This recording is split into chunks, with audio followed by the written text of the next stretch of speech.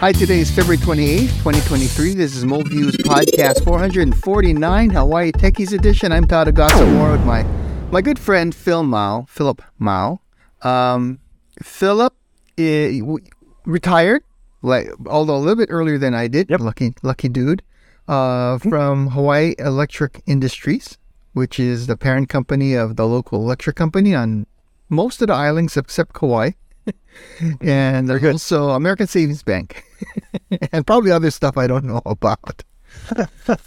But Phil, go ahead. Having me on. Yeah. Thanks for having me on. Again, I've been retired about 7 years from Hawaiian Electric. I used Hawaiian Electric because actually Nobody I started off a parent company, and then they kind of moved us over to the electric utility for the last few years of our lives.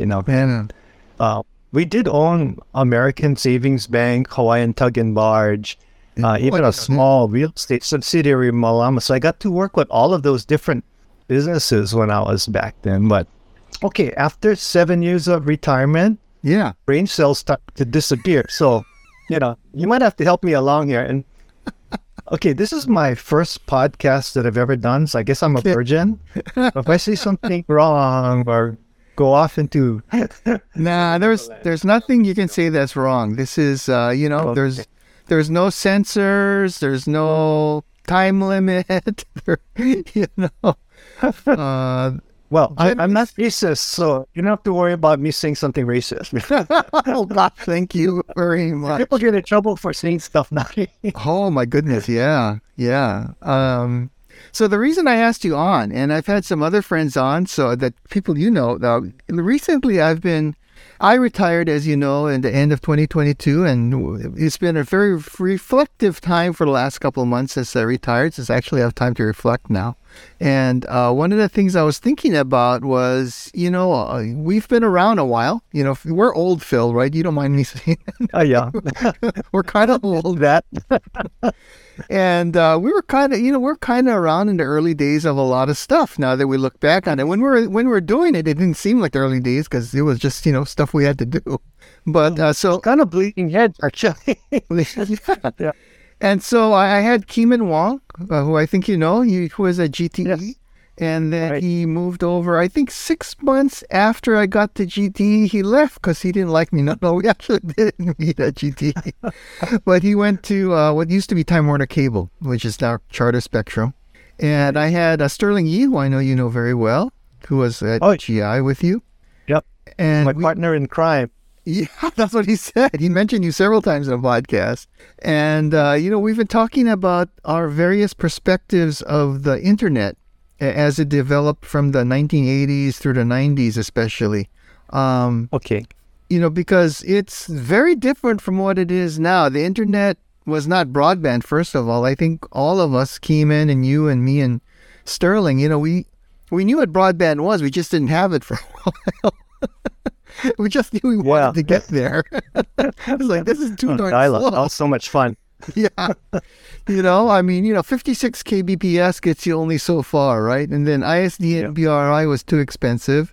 And T1s were too expensive, at least for, having at home. For, work is a different thing. Or, you got a frac T1 or whatever. Right. So... Yeah, interesting because I think you and I didn't cross paths at Hawaiian Tel. Because I was at GT Hawaiian Tel for like 11 years. Yeah. I think right before you. Yeah. And that's how I met Eamon, Yeah. So. Freeland.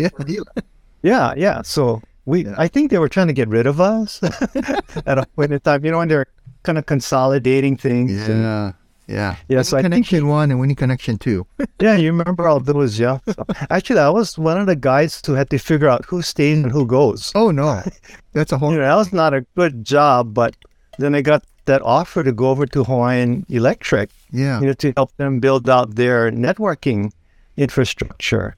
And so, one side was actually giving me an incentive to leave GTE. Yeah. And I was getting an incentive to go over to Hawaiian Electric. It's like, oh, what a good timing. Good timing indeed. Yeah. Yeah, so I put my name down on the list. Okay, Phil Mao has to go. And that's my stuff. That's pretty funny. Anyway, I think, we worked at the same place. It's just like we just kind of missed each other, right? Yes. over there. It's like, yeah, it's like me and, I thought maybe I could, maybe talk about what I did at GT Hawaiian Tel, because please. That's like where the internet is basically all the networks connected together, right? Yes. When you think about it, not as a consumer dialing in or connecting, but there's this huge backbone. And so part of my role was, in this GTE corporate, was to build this nationwide backbone as one of my little projects. And so that's where I got my knowledge of, how this internet business works. Yeah. Because the idea was for us to go out and, make sure we got, registered IP addresses, domain names, and all those things. And back in those days, all you had to do is write a very carefully structured, crafted email to the NIC, I guess in network information. So I forget what the acronym stands for already. Yeah. And so I actually was able to apply, and I got an entire Class B address under my name. Personally. It's worth a lot of money nowadays. But I was a good guy. I turned it over to the company, Should have still lived in that, but yeah. Even domain names, it was a free for all back then. Oh, I could have gotten golf.com, Pepsi, Coke, whatever. Right. But it was kind of unethical, to go ahead and do that. But I was a senior systems engineer pretty much most of my career at Hawaiian Tel. Yeah. So I got really deep and heavy into the whole networking, wide area, local area. I don't know if you know who Bert Lum is. Of course. He was there with me. Yeah, anybody knows Bert, that's right. Sure. But he was the product manager for GTE Hawaiian Tel at that time. And we were internal, right? The IT folks. And the object was to, that term, eat your own dog food. So we used a lot of the products that they sold to the general public, So, it was kind of a mutual thing. So Bert and I worked pretty closely together, I think, you ever heard of Bridge Communications and 3Com? Yeah, that's the one. Of course. I actually had a 3-wizard certification from them. I started talking about useless certifications, right? So, but I think I had to I had to graduate from several courses on the mainland on all aspects of networking in order to get that. It's like a certified network engineer if you went to Cisco. Right. But they give you this 3-wizard title, which sounds kind of like, whatever. But anyway, yeah, so I went through that. So that was my whole background at Hawaiian Tel. It's more wide area, local area networking. We even created a metropolitan area network using WangNet of all things. Oh yeah, I remember WangNet. We got to tap into that network when we had to connect buildings together. When we wanted a T1, we just go ahead and ask for it, to connect the neighbor islands. When you work for the telephone company, it's a little easier, right, to get stuff. Yeah. And so, all the products that made all that networking work. I think Bridge Communications, we used a lot of their products, giant boxes that, did bridging and routing. And we used 3+ Share as a network operating system back then. So, but anyway, that's the whole network infrastructure, right, that we kind of got to work on. So you know what the internet is, the underpinnings, the infrastructure of the internet starts with all this wide area, local area network stuff. I got to tell you a little story about the Class B network that was under your name. Yeah. So after you left and went to HEI, this must have been about 96, maybe 97. They were using that Class B network. It was a routable, I think it was 143 or something like that. They were using a routable IP, right, Class B, for everything internally, like my desktop in my office had a routable IP. Yeah. We had public IPs on every desktop until about 95, 96, I think. And at some point, the Whiz Boys, somewhere in Connecticut or Dallas or somewhere, decided, we're going to run out of even a Class B. We need it for external use. So we're going to go to non-routable, 10 dot network or something, right? Or 192 or 10, whatever was appropriate for, 180,000 people. And so we went through like a year of IP restacking, which wasn't as bad as you might think. It was actually well done. I was not involved in it. I was just an end user for that project. But we eventually did go to a non-routable IP address for our internal desktops. Oh my God. Yeah. Oh, that must have been fun. Yeah, I mean, think about it. Boy, that's kind of a waste. I wasn't sure, too, what kind of audience usually listen to your particular podcast. So, if I'm using like acronyms. Oh, no, don't worry about it. Like if I use Sonnet, ATM, SS7, that kind of telephony lingo jargon, they might be okay. Because a lot of times I don't know what they mean already. It's been too long. Well, funny you mention that because, as you know, Phil, I've been going through an archaeological dig of my home after I retired in December. Yeah. And I found the coursework I took on SS7. But oh, no kidding. Wow. That's terrific. Not too many people I don't even know what that is. System Signaling 7, for those wondering. It's out of band. I remember actually... Yeah, I remember X.25. I kind of had to learn that as a crash course because I had to troubleshoot some stuff between. That's what they used to connect all the switches at that. Yeah, the packet network stuff. Yeah.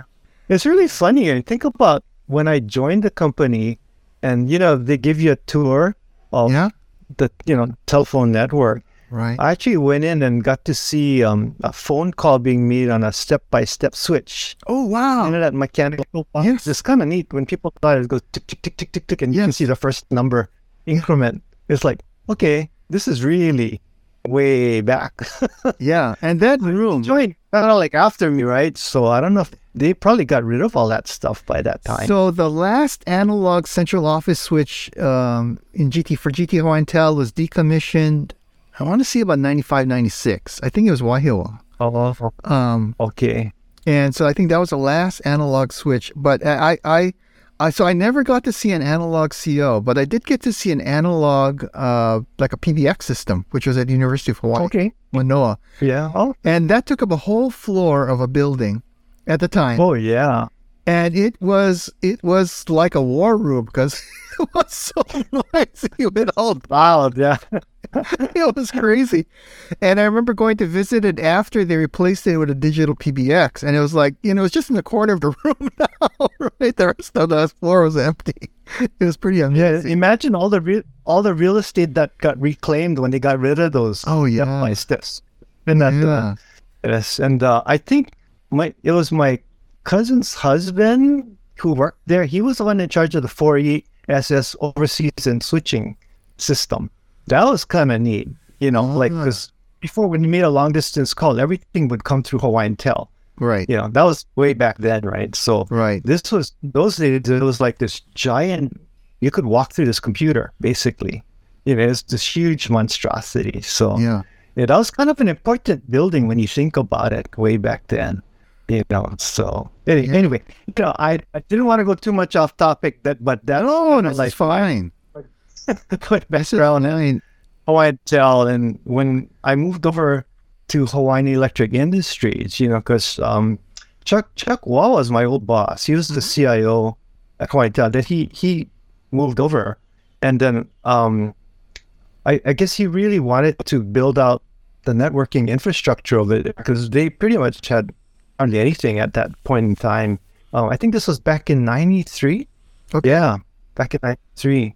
And so I was really fortunate to get that offer to move over, but I kind of was housed in an auditing department because they didn't actually have a position available for a network engineer type of person, so, and that's why, Sterling brought me on and as an auditor, EDP auditor. I didn't know that. It's like, oh, okay, this sounds like fun. I had to learn how to do, I had to learn the audit discipline, that whole profession.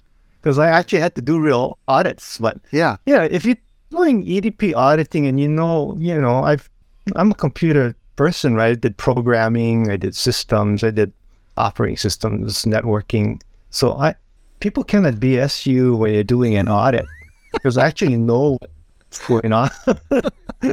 and it's kind of an interesting profession because everything's very structured. There's like cookbooks, for an audit, audit programs. Yeah. And plans that you put together, and it's very structured, and you kind of follow it, and then you go through and look for controls basically and see how well people are doing. Yeah. And you gotta be good at writing though. You have to do a lot of writing because you're communicating to and it goes all the way up the food chain. Yeah. Some of this stuff, but you're not the most popular guy in the world when you're audit. You're giving me some flashbacks, by the way, because I have never been an auditor, but I have been on the other side of the audit. Every year, we go through a structured annual security audit for mainframe stuff mostly. And so, I sat with an auditing company who will remain nameless.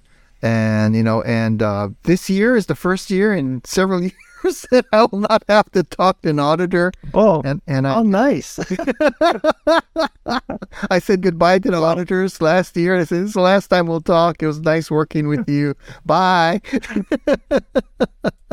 I did try to spend more time not being an auditor, kind of building up a network over there. But yeah, auditors, that is one profession.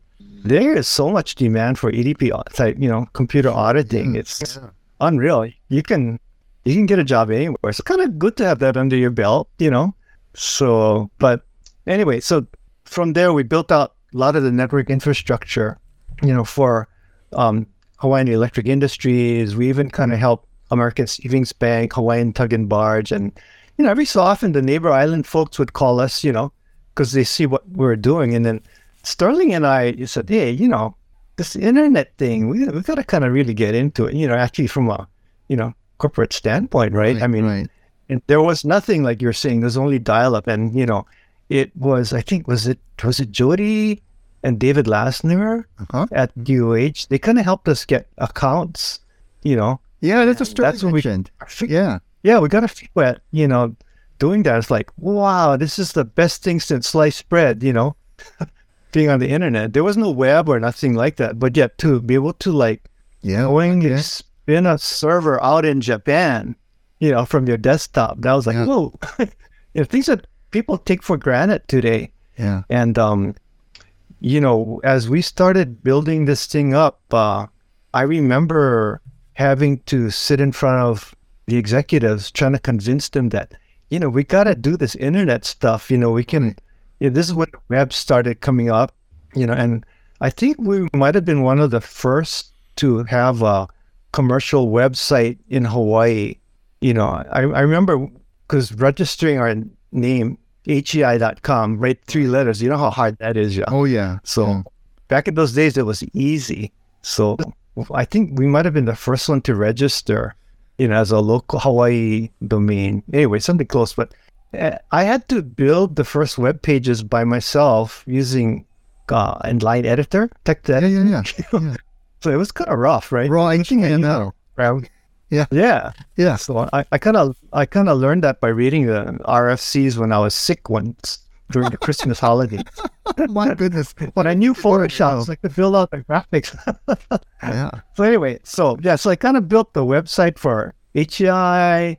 I started the ASB, Hawaiian Electric, and Tug and Barge. I even built one for Malama subsidiary, kind of on my spare time. But we did it as a community web thing. Nobody had web sites out there.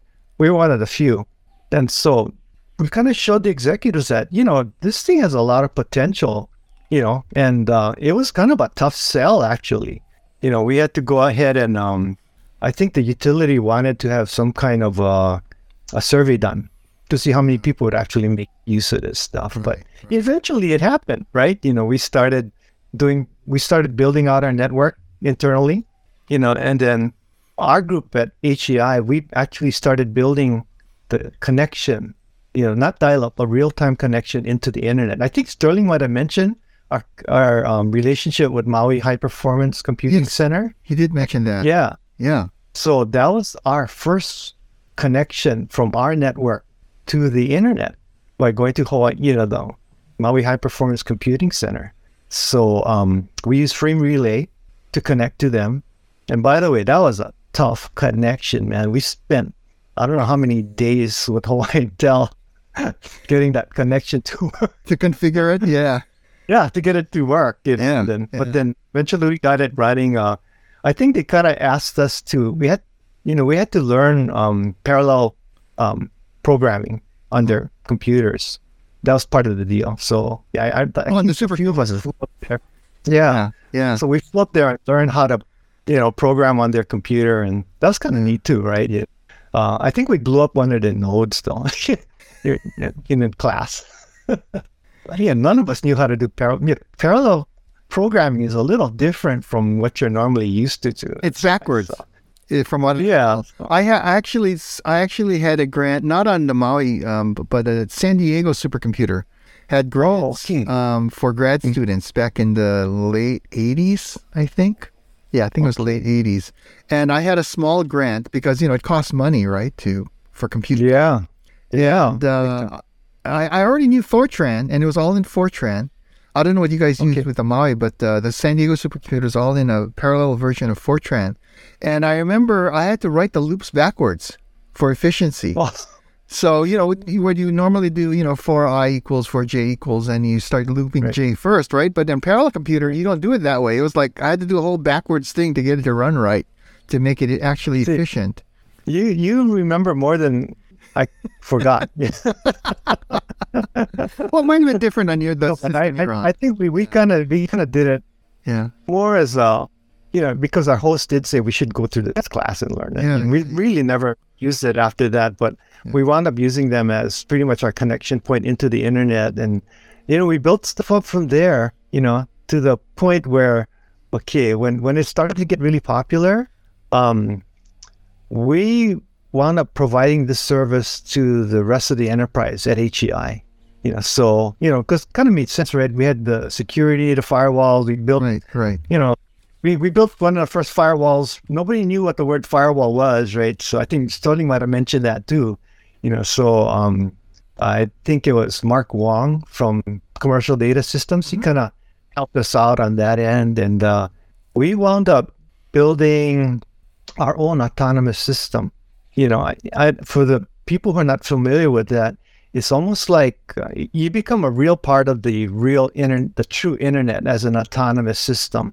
And the big benefit to that is you can have multiple connection points into the internet. And as an autonomous system, if one guy goes down, the whole internet knows that, hey, this route to autonomous system, to Hawaiian Electric is down, so we got to reroute. Yeah. And that kind of is a little more bulletproof. So who did we use? I think it was, at that time, we had Sprint, as one of our providers. Yeah. Sorry, I'm starting to lose it. No, that's fine. Yeah, I remember Sprint was one of the, in fact, I think, I'm trying to remember who we were using. But yeah, Sprint was one of the long haul providers. Yeah. And so I remember Time Warner Telecom. We call guys. Yeah, they were the other key connection provider. Keyman would. That's straight. I thought it might have been a separate subsidiary, but Keyman was probably part of that. And we also use Net Enterprise. I don't know if you remember, Bert Lum's company. That's Bert Lum's performer company. Yeah. So those are I think the initial three legs when I was there. Right. And so that's a whole different animal, having an autonomous system connection from your own company. It's like if someone built a freeway on-ramp from your driveway, onto the freeway. That's kind of a nice thing to have. Yeah. Noisy, but yeah.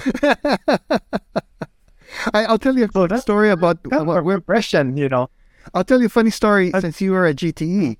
So, GTE was, prior to being bought out by Bell Atlantic to create Verizon, was itself a huge company. When I was there, it was 180,000 staff members, if I recall correctly.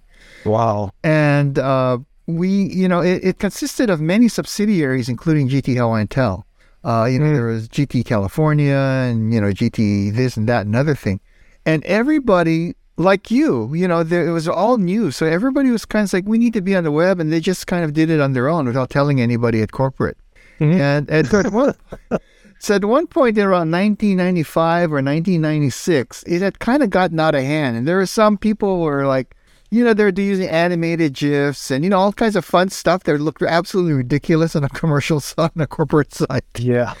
And so I got called in by a VP at corporate one day and said, "Hey, I'm going to put you on this assignment. You can't tell your boss what you're doing." And I go, "What?" Oh, really? I know, right? I said, "How's that going to work?" It says, "We'll explain. You're being assigned to something for 6 months and you just go and do this thing, and you can do some other stuff too, but focus on this." And my job was to go identify every single rogue site in GTE and then figure out a way to nuke them and bring them into the fold. Wow. Oh, geez. You must have been a really light person. Oh, yeah. I was like, I tried to be anonymous, man. I said, I didn't even put my name in the report. I can imagine, though, because you need to coordinate the effort. Yeah. It was kind of good that we took the reins at the parent company. Yeah, because we could provide the security, one point of entry, and I tell you, the network got really nasty because, when we were starting to put on video conferencing, because one of the projects we had was, our executives, we got to fly to New York, right? And these meetings, and it costs an arm and a leg, sure, time zone differences, and there was one point when we said, "Hey, let's try doing video conferencing," and this is when it wasn't really available. Right. So we actually were able to put something together because we had so much bandwidth that we were able to put a video conferencing system together. But, this is pre-IP. This is not IP.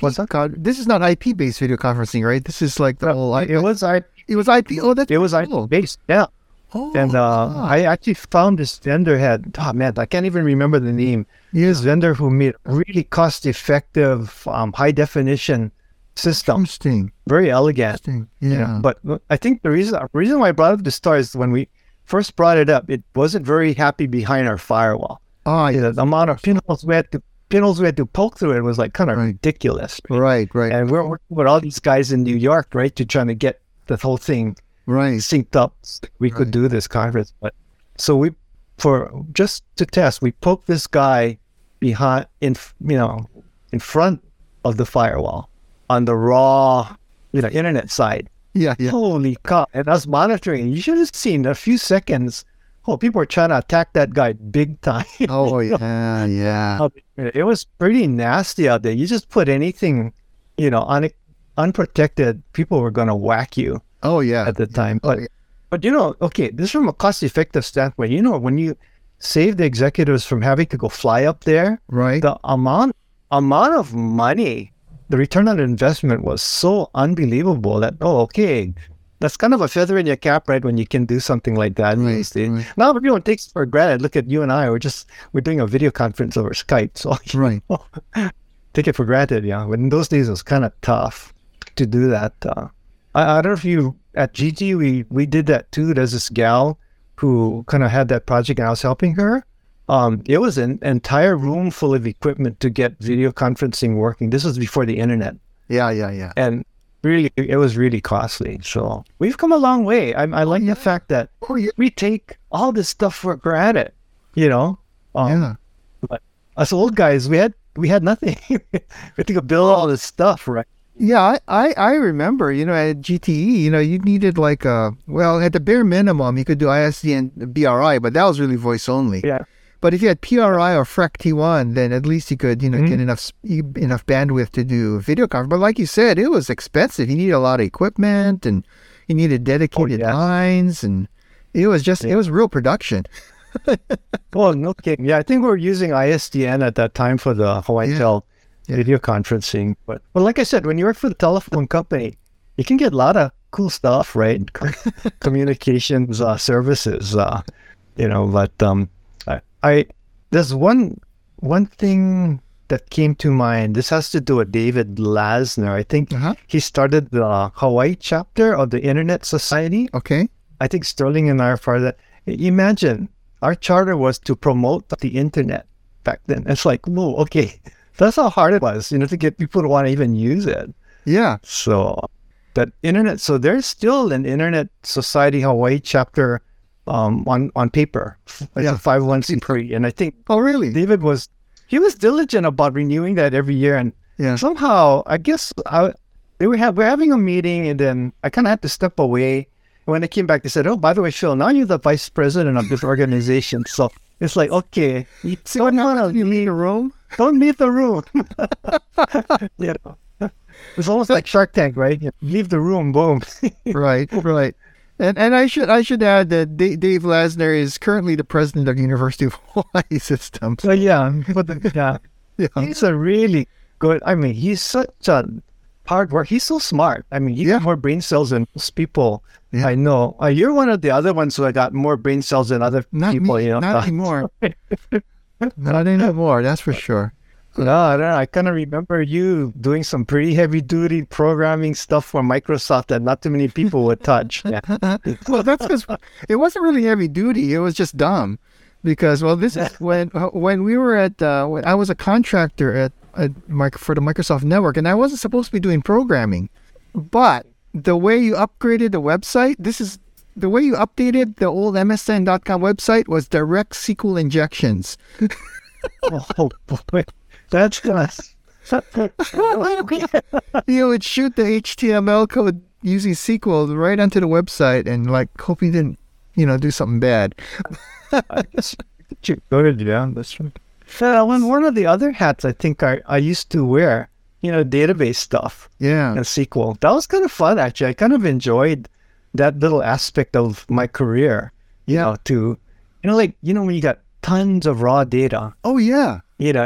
And you write, you have to build the structure for it and to query it and to, it's like, wow, it's like gold mine, get really interesting information out of that stuff.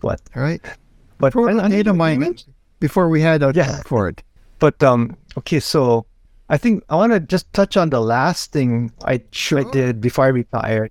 And, when you're about to retire, you tell everybody in advance, and basically they wanted to take my little department and kind of break it up and spread the wealth, right? So that was my main job. But I also had like a side project to kind of look at smart grid. And so I thought, okay, that was like a really, really interesting to do. If I had to extend my career, I kind of would have wanted to get in there. And so I had put together this presentation, and I just looked at it the other day. I did, before I retired, I put a smart grid presentation, and I don't know if you remember the saying, the network is the computer. Yes. By Sun Microsystems. Yes. So I came up with the coin, the smart grid is the power plant. And anyway, it never took off.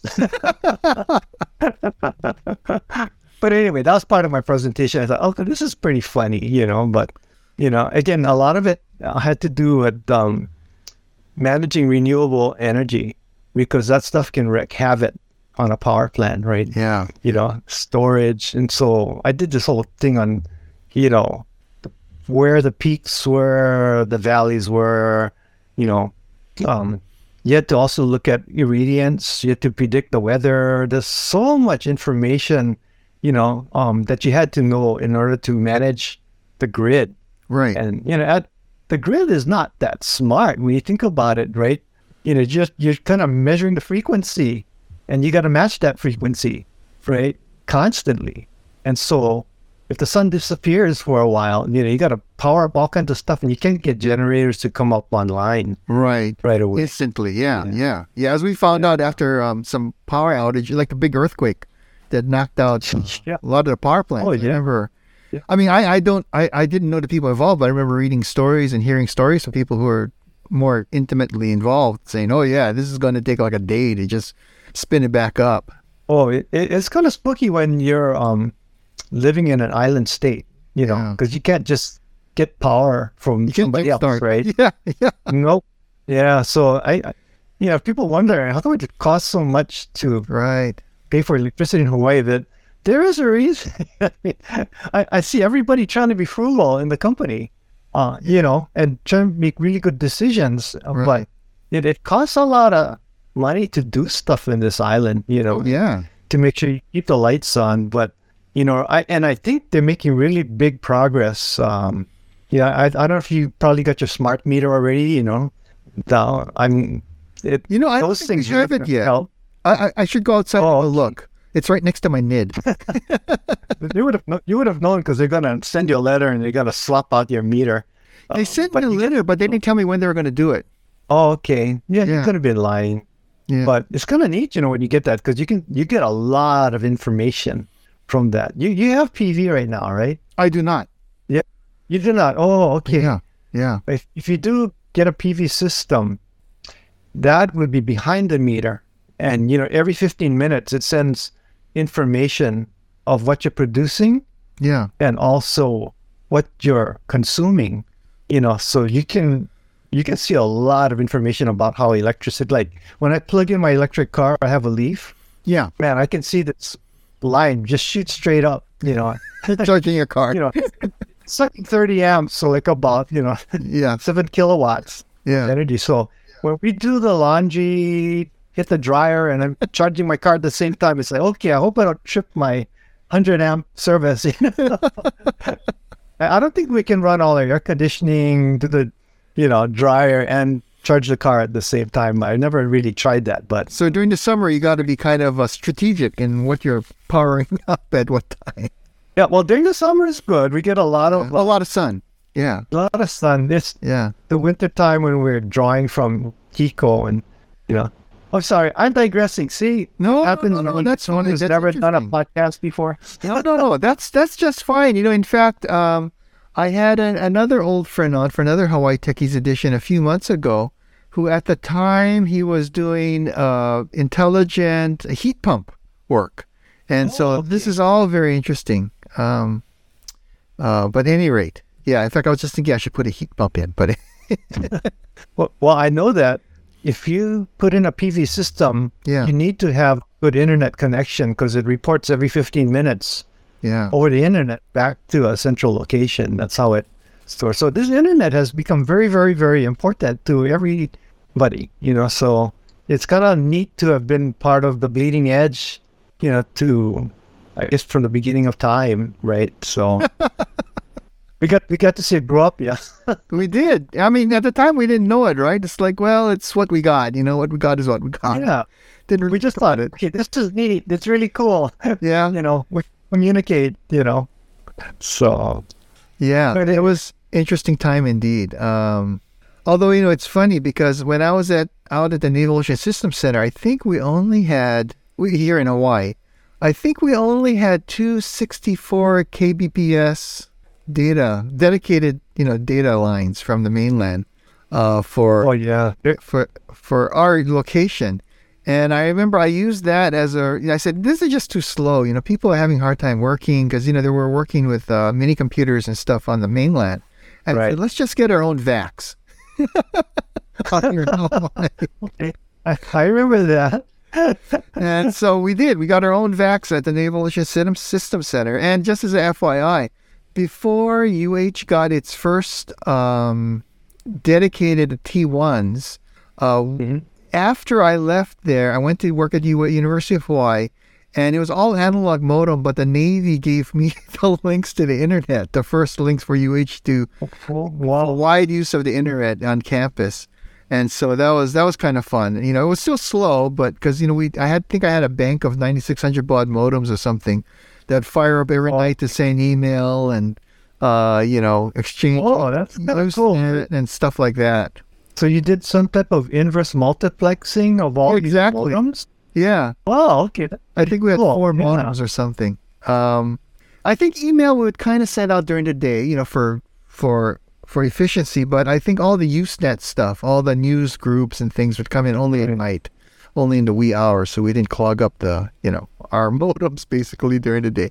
And then the university got, actual dedicated internet connections, and, we didn't need that, but that's how it got started. Oh, okay.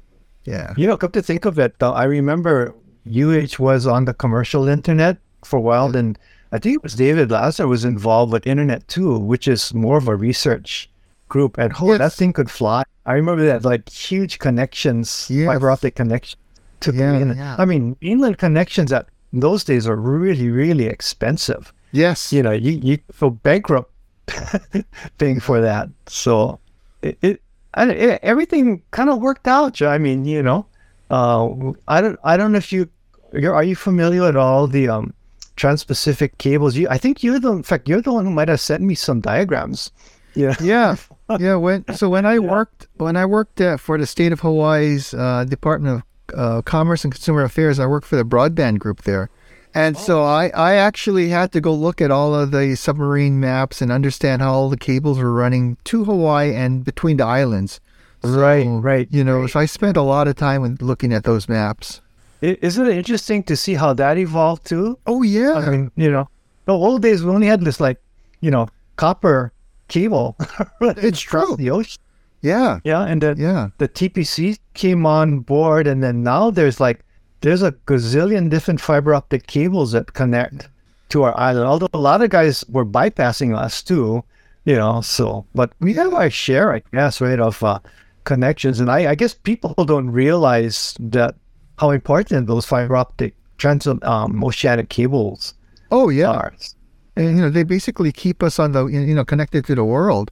Yeah. There are a couple of things about that, so speaking of that, so a lot of Sterling and I were talking about that earlier, and Keeman also, because, Time Warner Cable, that of course. Yeah, right. A lot of backbone stuff. We were talking about that, and one of the issues, one of the concerns is, fiber has a shelf life of about a quarter century, and we're coming up on that for some.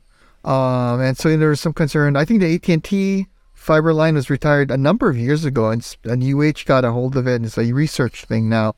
But that's all really interesting stuff. But the amazing thing to me is how slow the fiber was in the beginning, and how smart the laser engineers are to use the same exact fiber to go faster and faster, all the time on the same aging fiber, which is to me quite amazing. Not having any knowledge of laser physics or anything like that. So I thought they use a different color light beam wave division multiplexing. DWDM. The different color frequencies, and it is amazing. Even the repeaters they have to have.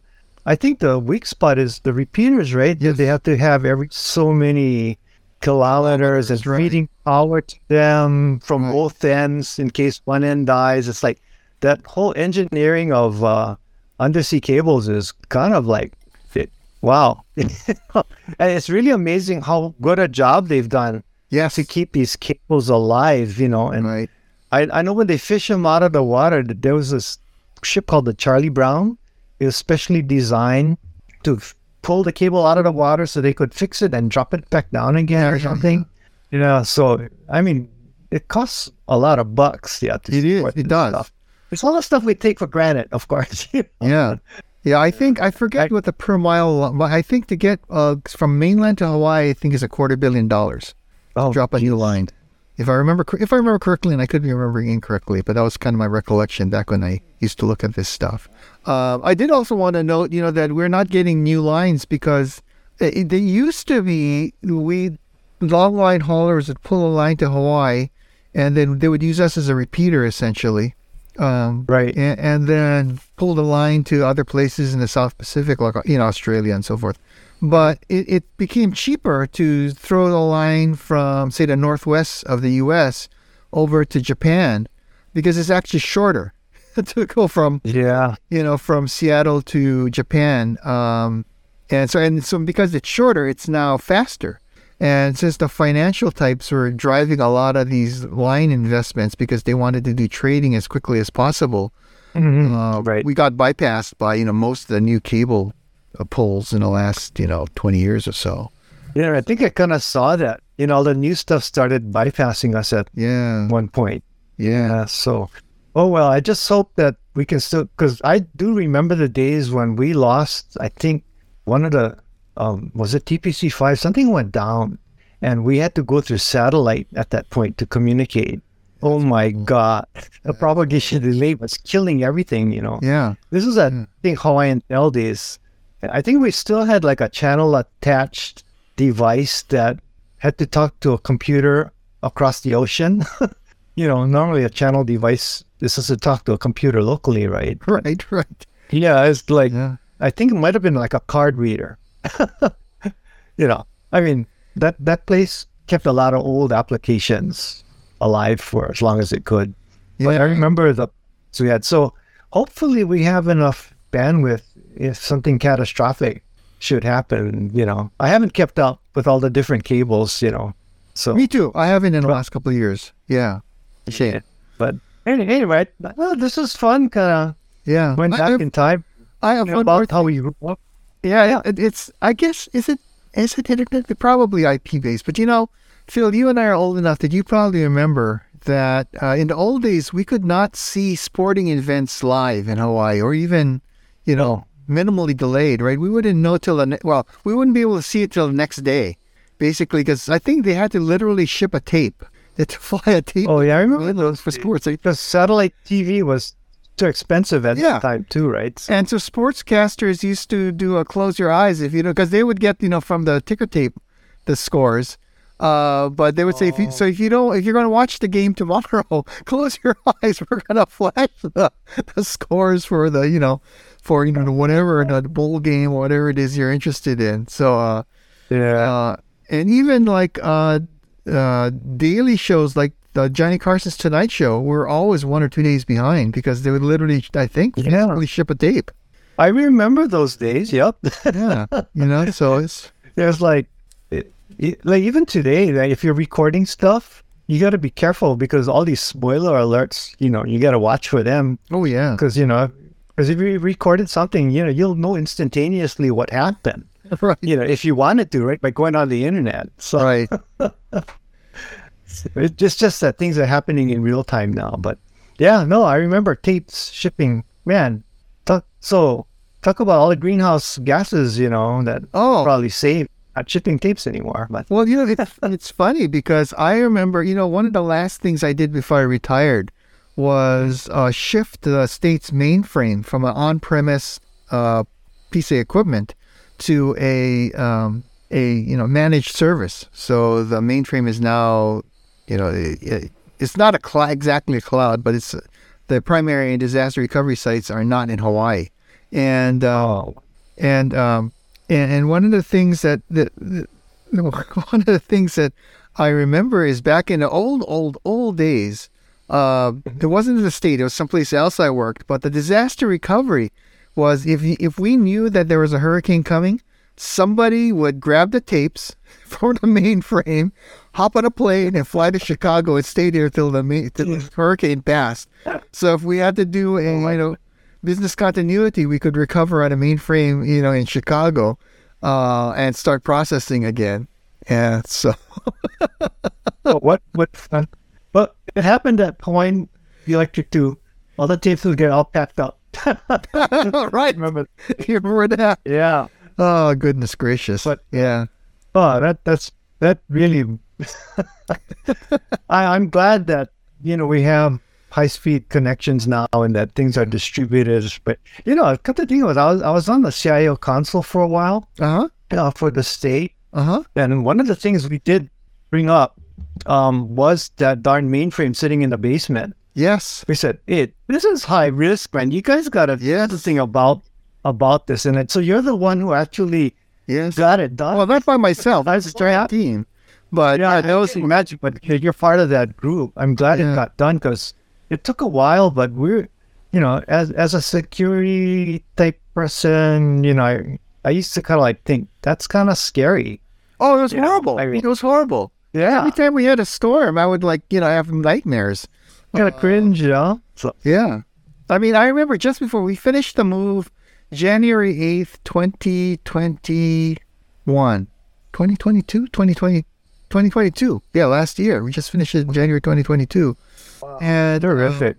In December 2021, one month before we finished, you might remember we had the Kona low storm that knocked out power downtown for 3 days. And we were not down for 3 days, but we were down for 36 hours. No, we were down for 30 hours. We were running a generator the whole time. The generator only has 36 hours of fuel. Wow. Well, you're lucky it worked. Yeah, no, it worked. But good that you guys practice. You guys go through the Chinese fire drill. Yeah, yeah. But I got to tell you, it was less of a technical problem to do the migration than a sociological problem. Well, yeah. Backup and recovery is a whole nother animal. Yeah. So, it's like we did a business continuity plan for the parent company, and that took a lot of effort and energy. It's amazing what stuff you need to do in an emergency, Yeah. Even getting fuel for your generators, there's a picking order. It's you might not be the first guy to get the fuel. Yeah. It depends on the picking order, right? Yeah. Hospitals Even first, cash. Think about a bank. Yeah. You need cash to pay people. Yeah. So a real emergency, you got to make sure one of your executives is carrying this suitcase full of cash. So, stuff. Hurricane. So I really didn't mean to digress this much. No, like I said, this is what you get when you get a virgin podcast guy. No, it's funny you say that because I think it was it what was it? There was a Hurricane Iniki that the island of Kauai was completely. I can't remember if it was Iwa or Iniki, but I was not involved in that recovery. But my former boss was Neighbor Island manager for Hawaiian Tel at the time, for GT Hawaiian Tel at the time, and I remember. Yeah. He had to hop on a helicopter because planes couldn't land at the airport. Oh, my. He had to hop on a helicopter with bags of cash and a ham radio to make sure that people could get paid in Kauai. I think that's the thing. S happens, right? So you have to go through that in your life so that you get, it's kind of a learning experience. Yeah. People don't think about this until something bad happens. And that's basically how laws are created, Something bad got to happen, and then we'll make a law for that, right? Yeah. Same with even computing and infrastructure and keeping your business alive, right? And small businesses now they rely a lot on computers. The internet goes down, and your point of sale goes down there. Oh yeah, it's kind of rough. In fact, I remember it was Hurricane Iniki. We knew it was coming. And so my wife and I went to Safeway, the nearby Safeway, to stock up and stuff. Wow. And as we were in there, the storm hadn't hit us, but I don't know why. But the power went off in downtown Honolulu, and so we're in Safeway with no lights, with bags of groceries, and they somehow got like hand cranked registers up and running. Oh, they did. With flashlights, and they processed us out. This is pretty good. These guys know what they're doing, Well, I know nowadays they're so automated that I went to Safeway once when they lost communication. Oh, yeah. And it basically kicked me out of the store. Nope, you can't buy anything. I was in Foodland when they lost their credit card network. And so it was cash only. Okay. Yeah, so people are dependent. Yeah. So, anyway, hopefully we can keep things more reliable and anyway, I really enjoyed this time. Thanks for inviting me. No, thank you. So I just want to say before we sign off I turn off the recorder that this has been Mobile News Podcast 449. My special guest for the Hawaii Techies edition has been Philip Mao, formerly of GTE Hawaiian Tel, formerly of HEI/Hawaiian Electric. It was a pleasure talking to you, my old friend, and hearing about things I had not heard. I had not known some of the things you had done before, in your not misspent youth. So, it was, we did a lot of things in our misspent youth that we'd rather not remember. These were going. I'd rather not bring either. But anyway. It was a fun ride. I'm glad we both got to retire too. Yes, I'm very grateful. Anyway, Mobile News Podcast 449. Thank you so much, Phil, and I'll talk to you next time.